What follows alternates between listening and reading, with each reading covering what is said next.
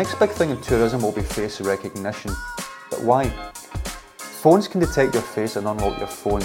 In time, your phone will be able to track the mood that you are in, how your face looks when you're viewing images, and it will suggest that you would need a break and where you can go by simply looking at the expressions on your face.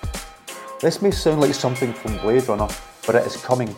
In fact, to an extent it's already here. London already have a limited version of this throughout their city. Imagine your device knowing what you want, what you need, and the type of trip you should go on.